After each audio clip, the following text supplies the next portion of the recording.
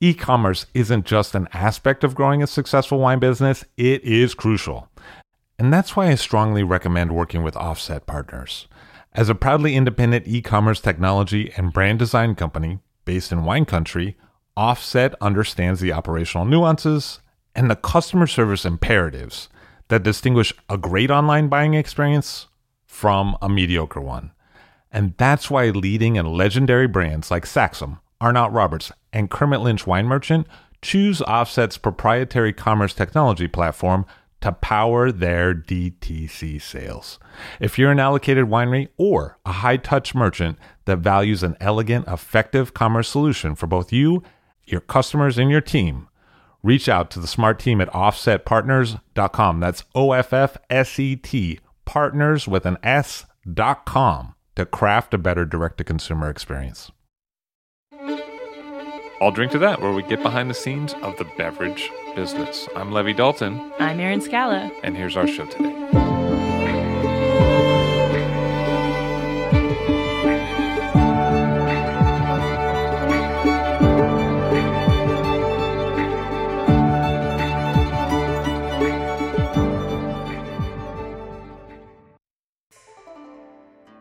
Vines and wine culture have been a part of Hungary since at least Roman times.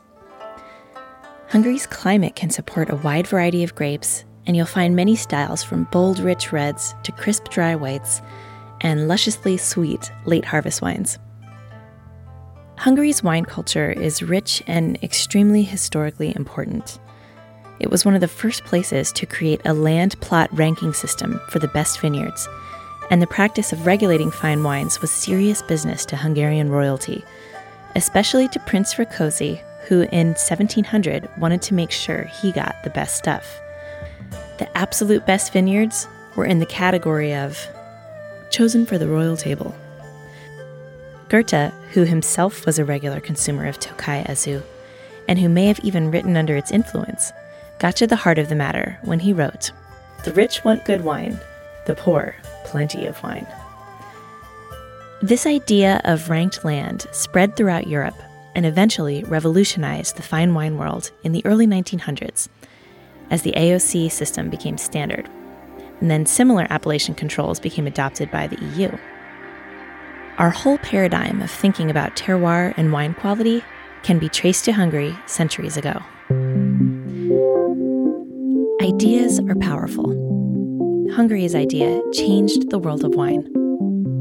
Daring ideas are like chessmen moved forward. They may be beaten, but they may start a winning game. Another Tokaj-soaked quote from Goethe. But a different political idea changed Hungarian wine culture in the mid-1900s. After World War II, the very country who set the benchmark for appellation-driven wine quality switched to a communist economy, and all wine production became regulated by the state for decades. Bulk wines became the norm, and quality dropped. But ideas came to change things again, when in 1989, mass demonstrations of civil resistance led to social change, and Hungary broke apart their section of the Iron Curtain, which eventually led to the fall of the Berlin Wall. As Hungary formed a new wine economy based on capitalism, slowly, Hungary's wine regions are reclarifying and becoming more distinct. And over the last few decades, Tokaj Azu in particular has reclaimed its status as one of the world's great dessert wines. After it was given as a gift to Louis XIV from the Prince of Transylvania, the wine became so esteemed in royal courts that eventually Louis XV called the wine of kings and the king of wines. Composer Joseph Haydn drank it regularly, and Emperor Franz Joseph gifted it regularly. Tsar Peter the Great dispatched soldiers to bring him some regularly, and popes liked it too. Tokaj Azu comes from the region of Tokaj-Hegyalja, an area that was once home to an underwater volcano, which makes the terroir particularly unique. Today, a river dispatches a mist throughout the region, and this combined with a long ripening season makes it perfect for botrytis grape production. Tokaj Azu is made by hand-harvesting individual berries that have botrytis and crushing them into a raisin paste, and then adding the raisin paste to a base wine. The sweetness is measured in petonios, a reference to the baskets used for harvesting the raisins. More baskets of raisins in the base wine meant more sugar, and today a higher petonio number means more sugar. The most prominent grape in Tokayazu is Ferment. Like other great dessert wine grapes, it can keep a high level of sugar while also maintaining a really nice acidity. Ferment is likely the baby of Gouais Blanc, and Gouais Blanc is also the mama of Chardonnay, making Ferment a likely sibling of Chardonnay. Tokayazu is not easy to make. It's almost an impossibility, a rarity in itself. It makes up about 5% of Hungary's total wine production. But even in the category of Tokayazu, there's an even rarer Tokaj Essentia, the sweetest of the Tokayazu, and the sweetest dessert wine in the world. It takes years to ferment, and it's almost impossible to produce. But if we look again to Goethe, I love those who yearn for the impossible.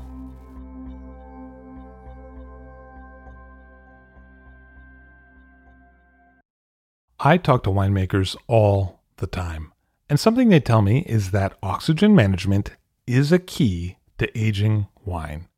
Finding the right balance is crucial, and that's why I recommend DM's revolutionary cork closures.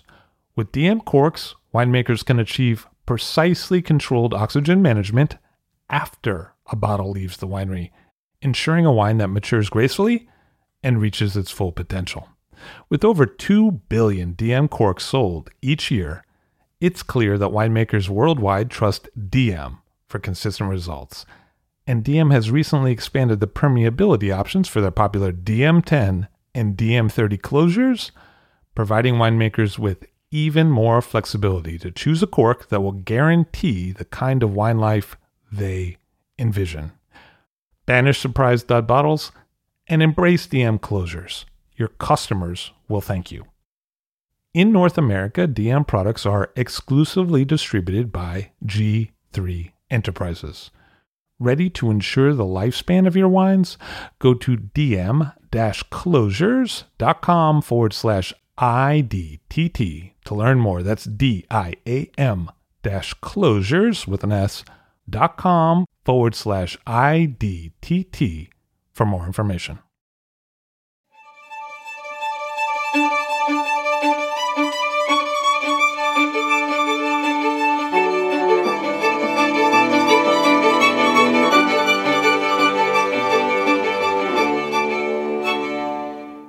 Ben Halkins of the Royal Tokaj Company in Hungary on the show today. Hello, sir. How are you? Very well, thank you. Great to be here. You actually have a pretty long career in the wine, spirits trade, and how did things really get going? Well, quite a long time ago. In fact, a very long time ago. And I had left Amherst in Massachusetts, and I got back home, didn't have a clue what to do, and signed up to join the local brewery. And when I arrived as a management trainee, they said, well, nice to see you, but we haven't got a place for you. So I thought, okay, but they said, we've got this thing called the wine department. Bearing in mind, this is the early 60s. We've got this thing called the wine department. Of course, it'll never take off. But, you can go and spend 2 or 3 months there and then come back and be a brewer. Well, I never came back. That's how it started. What was the 60s like in the British wine trade? Well, there's the thing. It was a lot of fun. We were all similar background, similar profile. We joined the wine trade because we wanted to have a bit of fun. We were being educated gradually. And it was an age of discovery. It was still very elitist, very public school background, if that makes any sense. Which is, for us, private school. Which is for you, private school, exactly. And there was a bit of education coming from the Wine and Spirit Education Association, but basically, we visited vineyards, learnt how to taste wine. It was also the beginning of the Master of Wine exam, and that started because some 5 or 6 people thought that in the 60s and late 50s that mainly the French producers, were bamboozling the English wine trade, and the English wine merchants wanted to fight back a bit. So they created this Master of Wine exam, really to learn more about wine themselves, so they could actually negotiate better with the Bordelais and the Burgundians. Like trade negotiations, and you got to have your team ready. Yeah, exactly. It was just, there was a beginning of excitement about wine in the UK. There were a lot of wine merchants, wine shippers who had been loyally bringing in wines, different chateaus, different Burgundy producers, but they didn't really understand what they should be negotiating about when they go to price or quality. So that's how they started it. And it's still going strong, Master of Wine. I vowed very early on never to become a Master of Wine. What was your decision making there? Well, I decided that I wanted to sell. I wanted to market wine.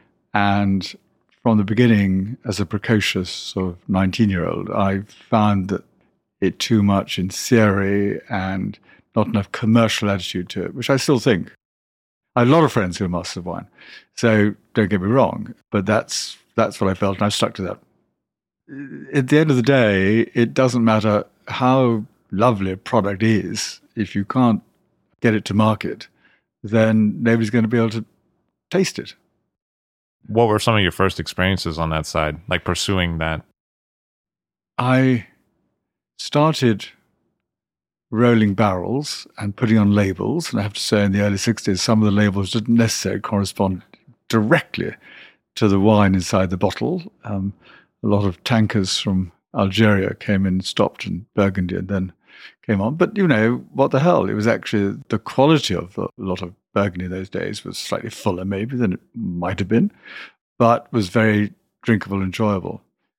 So in those days, we were on the shop floor, and we did things now that I don't think people joining the wine industry, as it is now, the wine trade then, would necessarily do. And so that was a bit of fun. And then I was very, very fortunate in that my boss put me in for the Vintner Scholarship. And that was something given annually by the Vintners Company, one of the great delivery companies in London. We were awarded £300 and we could spend 6 months abroad with really a gold card for a fast track to all the great wineries in Europe. And I was definitely outside. I had come from the Hicks. I wasn't London-based. I'd come from Northampton. And funny, we were having dinner together with the friend who got the bursary at number 2. And he remembers he and I sitting there. And we were just wondering which smart company, Harvey's, Bristol, or Christopher's, or Hatch Mansell were going to get the prize. And I was very lucky to get it. And actually, that was quite interesting in terms of getting it, because I'd just been to Amherst, I said, and the master of the vintners was looking at sending his son to an American university. So we spent a good long time at the interview talking about the benefits of American education versus British education. This went on for some time, and I was very happy talking about that, not talking about wine, lovely. Kind of in your wheelhouse there. Yeah, and then a guy suddenly who was really asleep at the time, I think, and he suddenly woke up and thought he had to ask a question. So he asked me a question. I've always remembered how not to ask a question, because he said, "Tell me, Hawkins, do you know how the Solera system works in Jerez?" Which, as you know, is quite a complicated process. So I sat back and put my hands on my lap, and I said, "Yes." And he looked rather surprised, but no more questions. That was the only question I was asked about wine. And did you know, or about the selection? Well, I did know. I did know, but it is quite a complicated process to describe in a short length of time. So I could have answered it. I was being a bit bullshit, really. Right. Well, trade negotiations, you know what I mean? That's it. You got to know when to bluff, right? That's right. So what did that entail for you, like getting that scholarship? Well, that was a fascinating part, because literally I could knock on the doors of Lafite Latour in Bordeaux, of the top champagne houses. Then Krug very much was at the top there, and Alsace. And I went to Port, and my first glimpse of the Douro Valley. Jerez, which very few people go to now because of the demise of the sherry category, which I very much hope will be reinvigorated sooner rather than later, and to Cognac, and everywhere really that was producing wine, Germany, for about 5.5 months. Fantastic start for a 20-year-old. Yeah, I mean, that's amazing, actually, when you think about it, to get to go to the first gross and the top. And then when I came back, they didn't punish me for that kind of work ethic for 6 months, but they sent me to the Midlands, which is the kind of Nottinghamshire, Derbyshire, Northamptonshire, about 60, 80 miles north of London. And they put me to work as a salesman. And that was, looking back on it, quite interesting, because I was then selling Portuguese table wine. That was our big seller called Justina. And trying to persuade these heavily masculine working men's clubs who all wanted to sit down and drink 10 pints of beer. And there was I standing up, banging on about wine. And most of the wine they'd had up to then was made from tea leaves or bark of a tree or rose petals or something. Like homemade stuff. Yeah, homemade stuff. I suddenly realized doing a lecture once that the complete look of incomprehension on everybody's faces as I was banging on about winery from grapes, and they suddenly realized that this was a different style of wine. And so I did literally get on coal mines in those days, and it was quite a change from the very sophisticated 5.5 months going around the vineyards in Europe, as to being chucked into the back end of a working men's club where you've got 15 or 20 miners sitting around a table and listening to you bang on about Portuguese wine. All they want to just buy is another sort of case of beer. So there we are. Because I think often we think of the British as, with their clarets and their port and, Well, yeah, I mean, I was then hiked back to London at a bit of sort of civilization. And that was definitely, again, an interesting time in the late 60s when restaurants were beginning to open up a bit, apart from the classic restaurants that, mainly French restaurants. It was the time the Roux brothers opened their classic Gavroche. It was a time when a lot of bistros opened with check tablecloths and they served bull's blood mainly. Hungarian bull's blood, which is great because you could drink a bottle very cheaply and your girlfriend enjoyed drinking it as well. And away you go. So this was London in the 60s. I mean, heck, you can't get much better than that. There are a lot of characters. There are a lot of sort of wine trade characters. I then became one of the industry's first brand managers for some IDV spirits and wines. Which is International Distillers. International Distillers Vintners then became Grand Met and the forerunner of Diageo, exactly. And we bought a wine shipper called Brown Gore Welsh. They shipped wonderful wines, Bouchard Père amongst them. But they were really old-fashioned. And I was sent in to ask some simple questions like, what's your forecast for the year?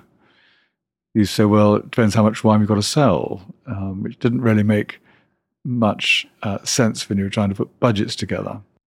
And I soon realized that I had about 3/4 of an hour in between the directors arriving in the morning at about 9:30, before the first glass of sherry came in at about 10:30.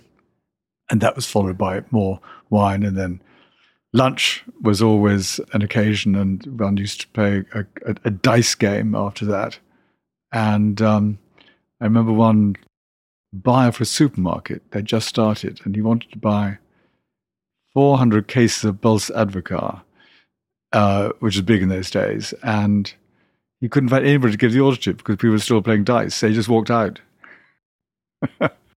True. Amazing. It really happened. Yeah.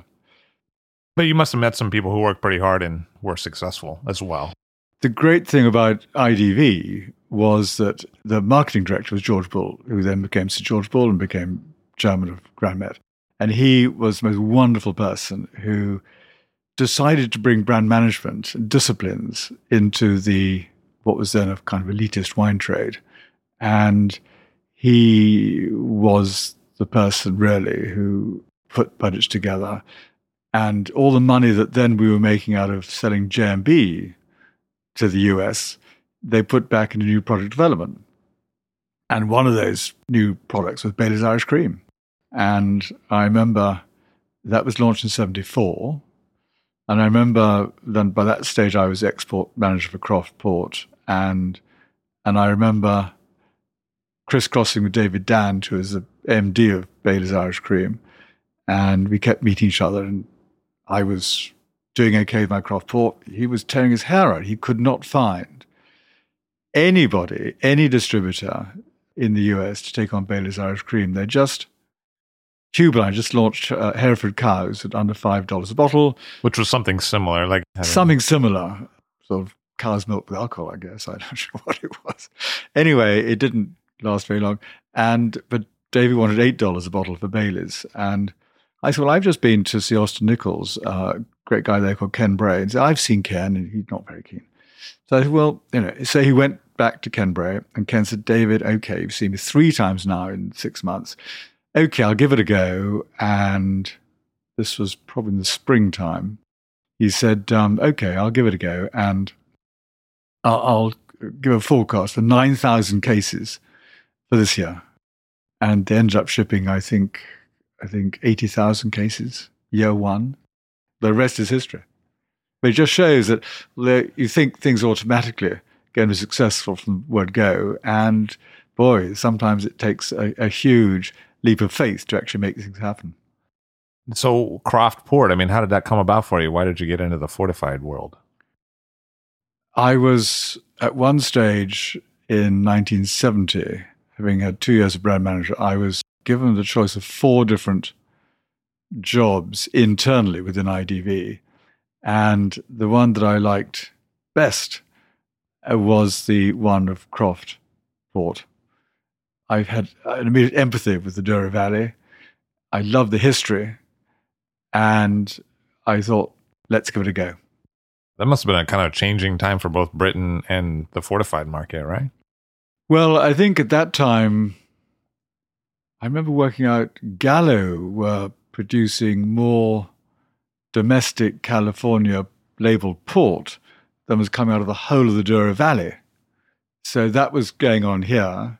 What was going on in the port world was that bottling at origin had just started, and it became law in the early 70s in Portugal. It hadn't happened before, partly because there weren't the bottling lines in the place of origin, partly they didn't have the technology to actually bottle as well as the English wine merchants were able to bottle. But it soon became clear it was good for the country of origin because it provided more economic benefits there, and also was a more guarantee of the product itself. So that was one of the first things we had to do, was to switch from shipping in bulk. It used to be that they shipped port barrels to destinations, and at the destination they bottled it. Yep. But what you saw was that probably infrastructure was changing and roads were getting better and electricity was coming in, and they could actually bottle it there. And they could bottle it there, and basically all the countries of origin were encouraged to do it because it provided economic benefit. So again, the corollary of that was that in the old days, you shipped port or sherry into the traditional markets, basically Europe. And then, of course, the wine merchant would put on their own label. So we really had to can a lot of labels. And the people who were doing it well was the Savoy Group, Savoy Hotel Group, Berry Brothers, people like that. So we weaned them off that, and then we all came across with our own names. So that was the very first kind of international brand development that was taking place. It changed everything, and of course now it seems so obvious, But then it wasn't. And you waited for, particularly in port, you waited for your customer to send back a sample of the port that he had liked from you or from whichever other person who's buying it from. So, can you match this? Actually, it's quite a funny story, though, that I think it was in Denmark. It could have been Norway. And the lovely wine merchant said, please, this sample, which we really enjoyed, got lots of body in it. We really want to match it. And they actually realized that, I mean, it might be apocryphal, but it might not. But they realized that the original vat from which the port was drawn, a workman had actually fallen in and they couldn't get him out. So it sure had extra body in it. Yeah. Sorry, that caught me by surprise. I wasn't expecting you to say that. I feel bad for that guy. Because, I mean, now we complain that there's too many labels on the shelves of retail stores, but what you're describing is a whole different era where weren't all these domain bottled wines. That is so true. We had, particularly in Europe, the European wine lake, a lot of overproduction. The various cooperatives used to buy it in. And so, little by little, the consumer was able to understand in simple terms what he was drinking. Say you had well-known wine producers now, I mentioned a couple, and you as a consumer could buy on a regular basis. And then, of course, you got people in the countries of supply, of origin, saying, hey, hold on, I can do a bit better than selling my wine in bulk to the local cooperative. I can bottle it myself, make some added value monies and what have you. So now you've got almost a disproportionate amount of labels available to the liquid that actually deserves to go into them. And you can box clever and put on a different label for the different trade circuit, supermarkets against private independent companies. But I think it's good in one way, but it makes it quite complicated. I think it's getting almost a saturation point with the number of labels now. And how did you end up working for Lord Rothschild? How did that come together? Originally, I'd left Taylor's port, and I was consulting and not quite sure what to do. And so somebody said, well, why don't you go and apply as a drinks analyst for a merchant bank? But that merchant bank sadly went under. And they didn't make the appointment, but somebody suggested, why didn't I write to a few other similar banks? I wrote to Jacob Rothschild. And of course, he doesn't have a bank. And I called him Mr. Rothschild. He's Lord Rothschild. So I came in the wrong door and I did everything wrong. And after 5 interviews, he said he'd like to hire me because he'd just taken on the responsibility of Waddesdon Manor, which was one of the great stately homes of England, one of 50 built by the Rothschilds in the late 19th century, full of wonderful furniture and paintings, probably the most valuable French furniture outside Versailles. And he loves wine and wanted to really to create a wine cellar at Waddesdon Manor as a mecca for the Rothschild wines. So we did that, and we brought in Mouton. So it's probably got the largest collection of Lafite and Mouton anywhere combined. So you were in charge of the cellar. Yes, we built the cellar from nothing. We ended up with 15,000 bottles, all his privately owned wines. He's a great wine collector. And we put them all together and we binned them in the same way as Buckingham Palace had binned their wines for ages, because I used to sit on the Royal Household Wine Committee. Is that true? Yeah, it is true. Yeah, what was that like? I was on there for about 21 years. And the fascinating, because we basically chose the wines for the 5 different palaces in the UK. We used to meet and we used to have our AGMs in Buckingham Palace, that wonderful room where everybody comes out and overlooks the balcony. We were going and just pulling aside one of those magical net curtains, and everybody saying, gosh, who's that person up there? And it was me. So I slunk away.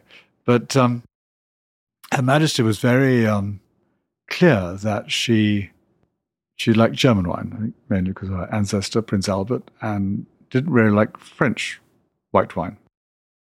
And this is a trying moment for the committee because we knew there were some great white Burgundies out there, but we couldn't get them into the palaces. And then one moment, the master of the royal household came down and played it very theatrically, Sir Simon Cooper, and he said, "Gentlemen, I have great news to bring. I've just had an audience of the monarch, of the monarch, and she has graciously acknowledged the fact that her wine committee, if they so wish, may choose white wines other than from Germany."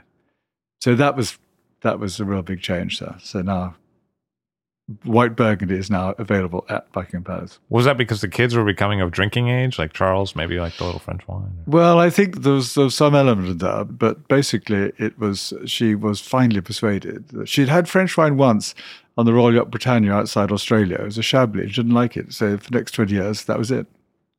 Because it seems like a big deal, like when you get the emblem of HRH and stuff like that. It is. And it is something which is very much prized. It's something which is held by the individual, not by the company. And you have to have supplied the wines on a regular basis. And we looked at all different things, including royal warrants. Very few new royal warrants for wine merchants have been granted in the last 10, 20, 30 years. Maybe some in the future, I don't know. There was one classic time when the Duke of Edinburgh realized that a lot of champagne companies had been awarded the royal warrant. And he jokingly, as the Duke of Edinburgh will sometimes do, said, "Gosh, they must be a lot of drunkards, the French." And that was taken up by, I think, the French ambassador, who was who decided that might become a diplomatic incident. And so the Duke backed down, but no more royal warrants have been issued to the champagne makers. But I guess, if you're on that committee and you do a good job at like blind tasting a few times, you could be knighted or something. I mean, Well, not knighted, but said the clerk will get an honour, a private honour from the Queen. Absolutely. But no, you're absolutely right in one aspect is that all the wines are tasted completely blind, and you give your marks in at the end of each tasting. Usually, there was much greater consensus amongst the quality wines. There's much less consensus amongst the everyday wines that were given to diplomats and that sort of thing. Oh, I see. So what are those? Wines from the Loire, classically. But now wines from Chile coming in, Argentina, Australian. So there's a much wider sort of selection there. I feel like even an empty bottle that the Queen drank would have a lot of value. Like just, Well, it's something which is quite complicated when you're dealing at that level. I suppose there are two stories. One is that some people say that if you're the Queen of England and you're entertaining the President of the United States, then you should offer a first growth. But if you offer a first growth, then the newspaper will pick up that Her Majesty has been offering the first growth, and is this the correct way to spend money and all that sort of thing there. So it's a very, very finite balance to get right there. And then there's the other fun element of making sure you give the visiting statesman the correct wine. And President Xi from China was visiting, I think, last year, and he wanted better wine than his predecessor had enjoyed 10 years earlier. So they checked back, and it was a second growth. And so they thought they must give him a first growth. And so he was, but equally, he was the person in his previous life who had just cut down on all the excess expenditure amongst the officials in Beijing. So he was offered a good first growth with the figure 8 in it, and everyone was happy. I guess if it's on the British, it's okay, You must see some interest now for English sparkling wine for the royal households. That is absolutely right. And I'm really pleased the English wine producers have moved in that direction, because when I was as chairman of the Wine Promotion Board trying to promote all wines from all over the world, a lot of the English wines weren't that interesting. The grape varieties weren't that good, and mostly white. But now to moving to sparkling wine, it's really exciting. So the difficulty is getting the price right, because they're pretty much on a par with champagne now. So it was Lord Rothschild that kind of set you up in Hungary, right? Yeah, that's right. A man with amazing vision and amazing address book. And he asked me to go out to Hungary to my vineyard, because his great aunt, had been Hungarian. And it was just opening up, and he thought, wouldn't it be nice my cousins have got nice chateaus in Bordeaux, rather fine if I had a nice chateau in Tokaj. The wall had just come down, everything was changing, and so I went out there with Charles Chevalier, who was then winemaker at Chateau Rieussec, before he became winemaker at Lafite. And so he and I went out. We were looking in the wrong place, really, too far north in Tokaj. He came back, reported back to Eric Rothschild, saying, not for us really, because we've already got Chateau Rieussec, which is fantastic. And I came back thinking that my eyes have been opened at this amazing region, the sort of size of Burgundy, with topographically the same hills. And what really struck me was when I tasted 30 different Azou wines from 30 different barrels. My mouth had a completely clean taste after tasting 30 wines from barrel. Well, I know of no other region where you can do that. So I came back and expressed interest. And then a friend of mine, David Orr, who then was, I think he'd been president of Chateau Latour and then took over Rosal Segley. He said, well, don't you know that Hugh Johnson has already just started his joint venture, and his financiers had gone away and therefore left with a lot of wine in barrel, but not sure what to do. So, because it was like recessionary times. Yeah, it was the early 90s. Early 90s recession took a lot of people out and by surprise, and so made contact with Hugh, and we then, the three friends, raised the money in London. Jacob Rothschild was very keen to support us there, and we therefore bought the 60 original farmers out of the joint venture, and because each of them brought in a hectare to the party, and that's why we're the only Tokaj company that's got different single first growth vineyards. And then we started, and that really was pioneering in Hungary. That was extraordinary. We were the very first people to invest in the Tokaj region after it had been pretty much decimated by 40 years of misrule. What were some of the first things that were incredibly important when you got there? Well, language, of course, was a huge barrier, because it is like no other language, not even close to Finnish, really. And then mindset of people who hadn't really experienced anything like a free market. All the Tokaj then had been produced by the state, sold under state labels, and 90% of it had been to Russia in return for tractors coming back to help the agriculture in Hungary. The fact that tractors didn't actually work in the vineyards was neither here nor there. So the actual region got no benefit at all from selling its wines. So all that was there, and we just, with Peter Vinding Deers, I used to buy bottles of 10-year Tawny Port at Heathrow Airport. He used to bring in cigars from Bordeaux, and we sit in the evening and chat, saying, how the hell are we going to make this work? And it really was like that. And I think one of those exciting things was that genuinely we could create our own international pricing. Because the only pricing really that I could find in those days was Berry Brothers in London.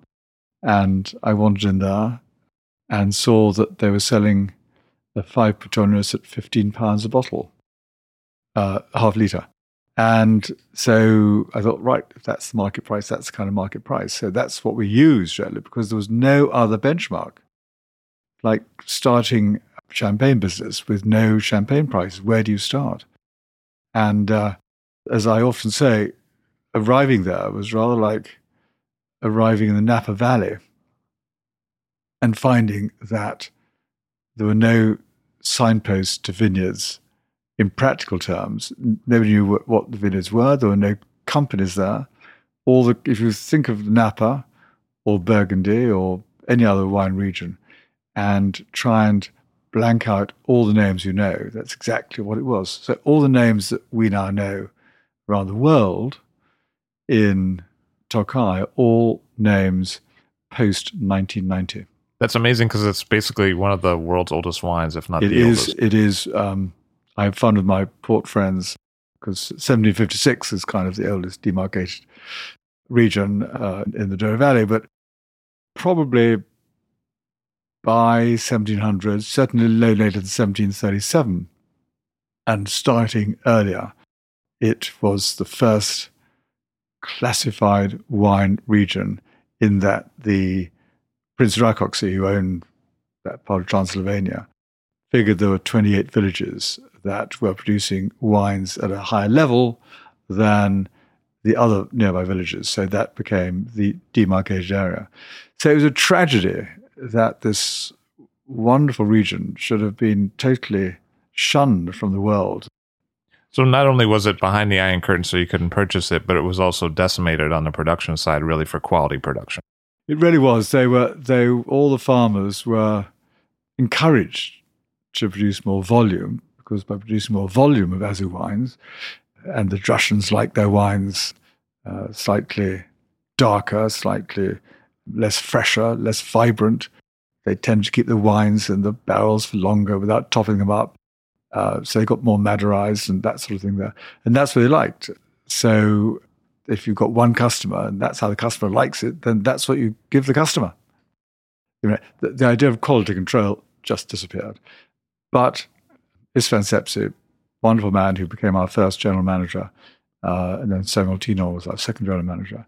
And Istvan had, with other people, but not such a high-profile person as Istvan Sepsi, had been producing these wines cleaner, more vibrant, fresher, more color in them, less oxidized, and but really underneath the radar. And so he was very much producing his wines for his family, for friends, for a few restaurants. But had he not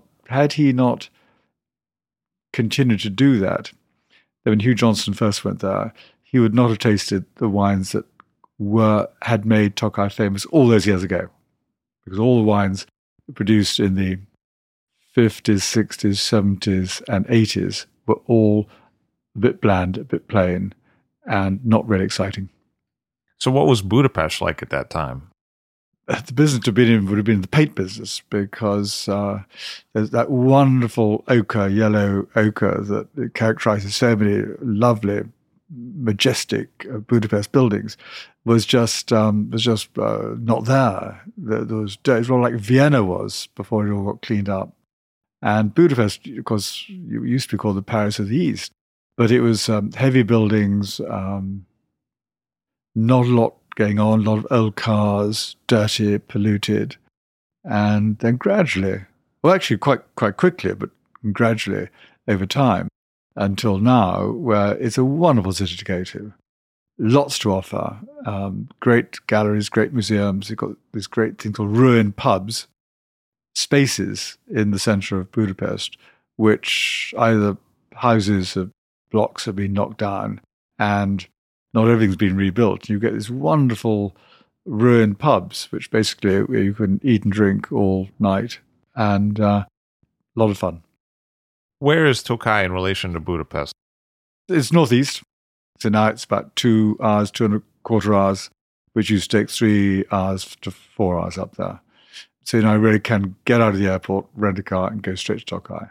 And that's what the region needed. It needed access, because where it is northeast of the country, got Ukraine about 50 kilometers away, and Slovakia and all those places there. So it wasn't a kind of area we go through. Nobody really went beyond Tokaj.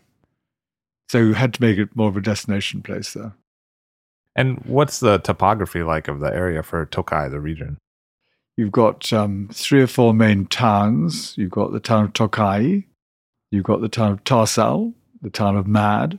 Those are three main ones there. And of course, Tokai is where the two rivers meet. And that is crucial because the Tisa and the Bodrog meet in Tokai. And as the Bodrog is the cooler river and the Tisa is the warmer river, it throws up the mist round about this time of the year in September, October, and that mist carries the botrytis around the Tokai hills, one hill of 1,500 feet, and it carries the mist round that to the main vineyards around that area there. And they are known as the Côte d'Or vineyards around there. That's actually the terminology that's used. That is the terminology that is used. And the soil is mainly volcanic, more towards tar style, it's more loess soil, more sandy soil, being blown across the Great Plain. The Great Plain is extraordinary in itself because it's just, there's nothing happening there. So you really got a sort of oasis of the Tokai vineyards because you've got almost between Tokai and Budapest, you've got the Eger, where the bull's blood, formerly bull's blood wines were made, now producing great wines again. Turned a home for you in a way. Yeah. Yes, that's true. There's wonderful restaurants at Beach and Place in London that oozed out the bull's blood. Yeah. Over time, you must have gotten a sense of where those historical vineyards were in the Tokai region, right? You probably uncovered some documents. Or Yes, we can trace back the Meshes Mai vineyard, the great first growth vineyard, to about 1512, something like that. And what's been interesting is seeing the ownership of these vineyards, owned by popes, owned by archbishops, owned by princes. And so the ownership of the vineyards were not broken down so much into individual vineyards themselves. They used to take a side of a hill upon which were so many first growth vineyards, and you're a first growth vineyard because, think about it, nothing really changes. And the sun comes down, you're facing southeast or southwest. The soil is the same over the centuries.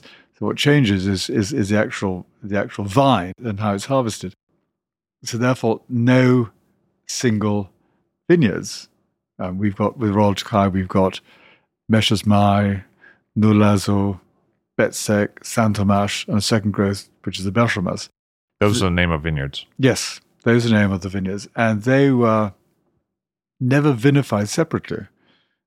So we're the first people ever to vinify and bottle separately a first growth vineyard. And we didn't know whether there would be a huge difference, whether the Azu berries would have as much difference as an ordinary grape, if you like. So when it's shriveled with botrytis, does it still reflect terroir is the question. Exactly. And we found that they did. And our first vintage was 1990. And then, of course, it is, in Tokai, it is still probably the most difficult business model of all time in any vineyard, anywhere. Because not only do you have the three different grapes, the ferment, the harsh fleur, and the muscat, but you also have this, you have this sort of totally unknown factor of whether in any particular year the botrytis is going to develop, and you can actually make your main wine, which is the Azu wines from the berries. So, and you have to pick them separately, go through vineyards many times. So it's a very complicated process. Is climate change affecting that? Like, are you seeing drier years more recently? Climate change has to affect the Tokai wine region as it affects every other wine region. But they don't march necessarily together. So if it's a really hot year, as 2003 was particularly in France, then our wines in 2003 were had a slightly extra sunshine material, but not so outstandingly different as in other areas. So I think it will, but I think there are other factors that are playing much more important part. Were those always the three historical grape varieties, or has that shifted over time? Well, if you go back into the Tokai Museum, there were many more grape varieties earlier on, rather like in the Douro Valley. And they've come now really to these three. And the prime mover is the ferment. And although it is grown in other regions, very little is really grown outside Tokai, which is kind of nice to have our own individual grape variety there. And is it prized for acidity or for other reasons? It's really prized for acidity. And without the acidity of the ferment grape, you would not be able to produce the Azu wines that we are proud of. Which is the sweet wines. Which are the sweet wines. And because of the acidity, they've got almost double the acidity in the Tokai Azu wines as most Sauternes have. And in fact, when I try the Royal Tokai wines, sometimes what strikes me about the Azu wines is that they finish pretty dry. Well, that's a wonderful thing. I mean, I've been labelled slightly with my port connections and my Tokai involvement as liking sweet wines. I don't actually like sweet wines. I mean, I used to dread the time when at the end of a formal dinner, I used to get given a tiny little glass of sweet wine because usually it did not have the acidity. And I felt that you could not drink anything afterwards. So you had your little glass of sweet wine, then you didn't feel like anything afterwards. One of the great joys of the Azu wines, as you say, is that kind of dryness at the end. So for people who don't like sweet wines, they'll still enjoy this because you just see their eyes lighting up. And the part that's always been a little unclear for me is how Azu wines are actually made, because it seems a little different than Sauternes. Yes, and each producer probably creates them slightly differently. But what happens... I was going to say in essence, but okay. Yeah, that's funny. I'll say, boom, tip your waitresses. I'll say in essence, is that each producer picks grapes, white grapes, and produces dry white wine, and then at some stage in that process, the Azu berries, i.e., the wines that have been raisined, dried out, will have been collected, stored, and then at appropriate moments will be merged together. And so once you merge them together in a kind of ratio of a 5 Petronas wine, for instance, will have roughly 50% dry grapes and 50% Azu berries there. And then those are blended together and left for 2 years minimum. In our cellars go back to the 14th century.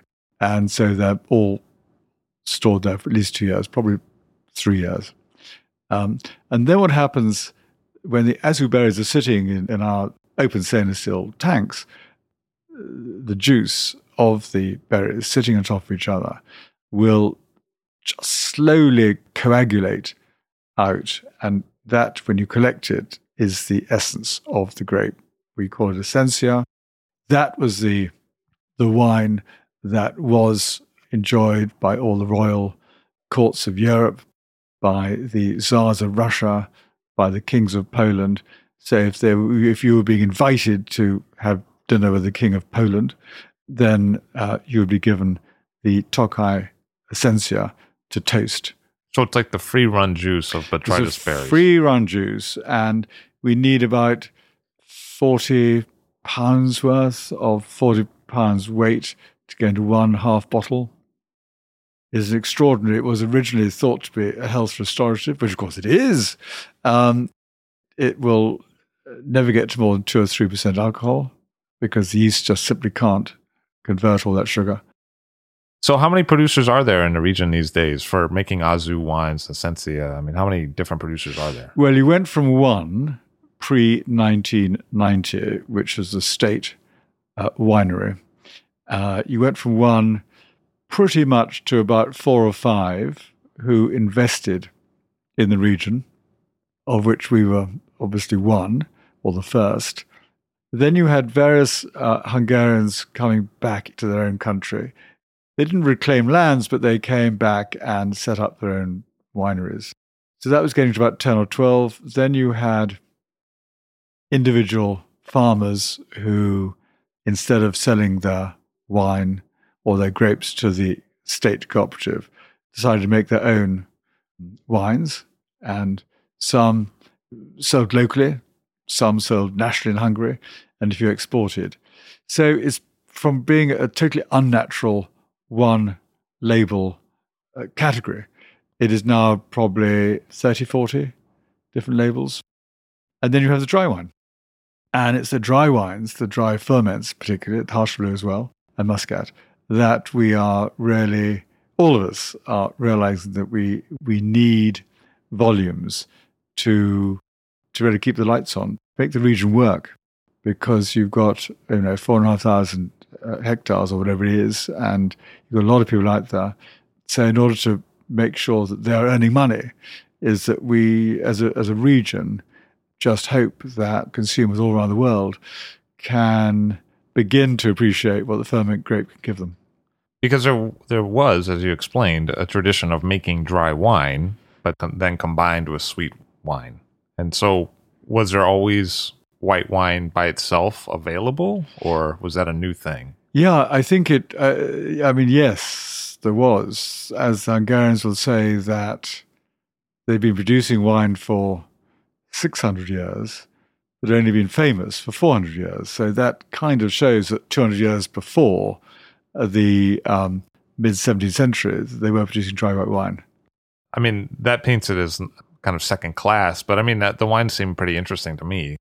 I think, again, you have to remember that you've been through 2 generations of wine makers that did not understand the international market, could only understand the local market, weren't given any incentives, any encouragement to produce quality wine.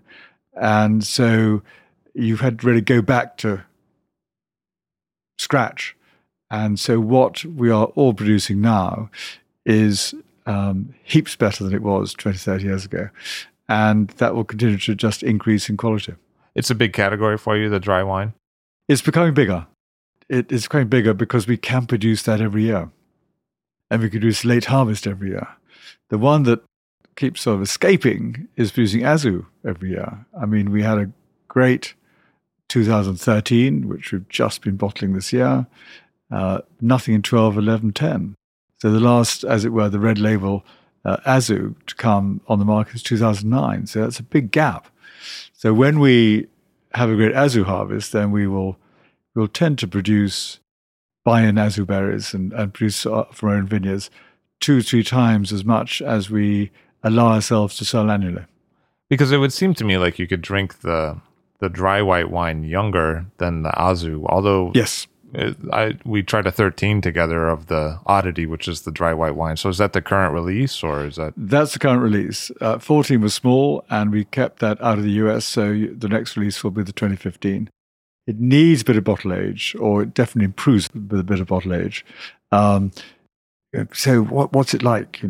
What's a ferment like? Well, it's got the sort of strength of Chardonnay. It's got the appeal of Viognier, and it's got the acidity of the Chenin Blanc grape, kind of. And so then, if that's the case, how does the late harvest bottling fit into that spectrum? Well, late harvest, in a way, it's a simpler style. It's less intense, so that doesn't need that amount of bottle age. So you can produce that 1 year and can drink that the following 12 months. And what have been some of the standout years for the Azu wines? I mean, if you were to look back and say like, oh, wait, the botrytis really happened that year, we're really happy with that one, because it's not a vintage chart that a lot of Americans are familiar with. So what have been the, It's not. I mean, I helped to compile it with the International Wine and Food Society, but it's kind of on the back page. The 1993 was our first great vintage. The 1999 was our first great clearly botrytis vintage. 2000 was an equally great wine, little botrytis, but fantastic sun, but will not last as long as the 1999. 2003, great. The 07 and 08, really great years. And I think the 13, which literally is being bottled right now, at least as far as we're concerned, could be the greatest Tokaj vintage ever, or ever in a free market style. Is that based on potential longevity, or what? Yes, it is. It's based on, and I remember tasting the wines not so long ago, our own wines from the cask, and being completely not surprised or amazed, but just delighted the way that the vintage had turned out.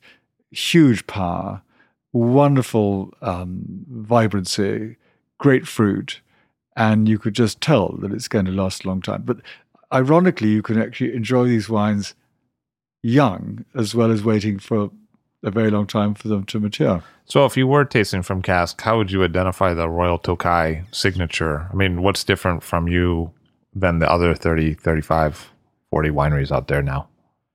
What we've always done is to make sure that the finished Azu blend is contains as broad a spectrum of tastes and styles within those tastes as possible. We tend not to produce a more floral, one-dimensional style, which is more akin maybe to some Sauterne wines. We want to make very clear wines that are seen to be coming from the Tokai wine region, seem to have that Tokai terroir. So I think generosity of fruit is one, but also that absolute clear sort of line of acidity. And where has the market gone? I mean, I feel in terms of the market consumption, you've worked some tough categories, a little bit of involvement in sherry, you worked in port, and now it's Tokai. It's like you never picked an easy life for yourself, but... No, that is true. My children will say, because I'm wanting to write a book on sherry, my children will say, well, Dad, why do you keep writing about wines that are so difficult to drink? I did not set out to ruin your children's lives. Yeah. I wrote the books on port because I really genuinely fell in love with that industry and the people and the Douro. I wrote the book on Tokai because at that stage there was no book, however small my monograph is, there was no book on Tokai, so to set the scene more. And the book on sherry I want to do, which is not yet commissioned, but you'll be the first to know when it is, I really want to again convey what wonderful wines are coming out of that region, which has suffered hugely in terms of loss of popularity. So yeah, I could have chosen easy life, I suppose, producing one grape style in some wonderful flat countryside, but I haven't done that. Ben Hawkins of the Royal Tokai Company knows how hard it is to make the match between the consumer, the market, and the wine. Thank you very much for being here today. Thank you very much. Ben Hawkins of the Royal Tokai Company in Hungary. All Drink to That is hosted and produced by myself, Levi Dalton. Aaron Skella has contributed original pieces. Editorial assistance has been provided by Bill Kimsey. The show music was performed and composed by Rob Moose and Thomas Bartlett. Show artwork by Alicia Tenoyan. T-shirts, sweatshirts, coffee mugs, and so much more, including show stickers, notebooks, and even gift wrap are available for sale if you check the show website, alldrinktothatpod.com. That's ILL, drinktothatpod.com, which is the same place you'd go to sign up for our email list or to make one of the crucially important donations that help keep this show operating. You can donate from anywhere using PayPal or Stripe on the show website. Remember to hit subscribe or to follow this show in your favorite podcast app, please. That's super important to see every episode. And thank you for listening. So I said, Steve, what are you doing? Well, he said, I've got this wine tasting going on. We hadn't talked about it at all weekend. He said, I've got this wine tasting going on. I said, oh yeah, who between? He said, well, I've got this sort of California wines coming in. And I mean, nobody is more pro-French than Stephen. But, you know, the French can be a little bit arrogant sometimes about their own wines. And Stephen thought, well, just as a kind of, you know, not a joke, but a kind of exercise, because he's a terrific visionary, Stephen. And he said, I've got this competition going on and I've got some people coming in. I said, well, great, have fun. And off I went. And that was that. Never thought about it again. And then, of course, that was the Judgment of Paris. And the rest is history.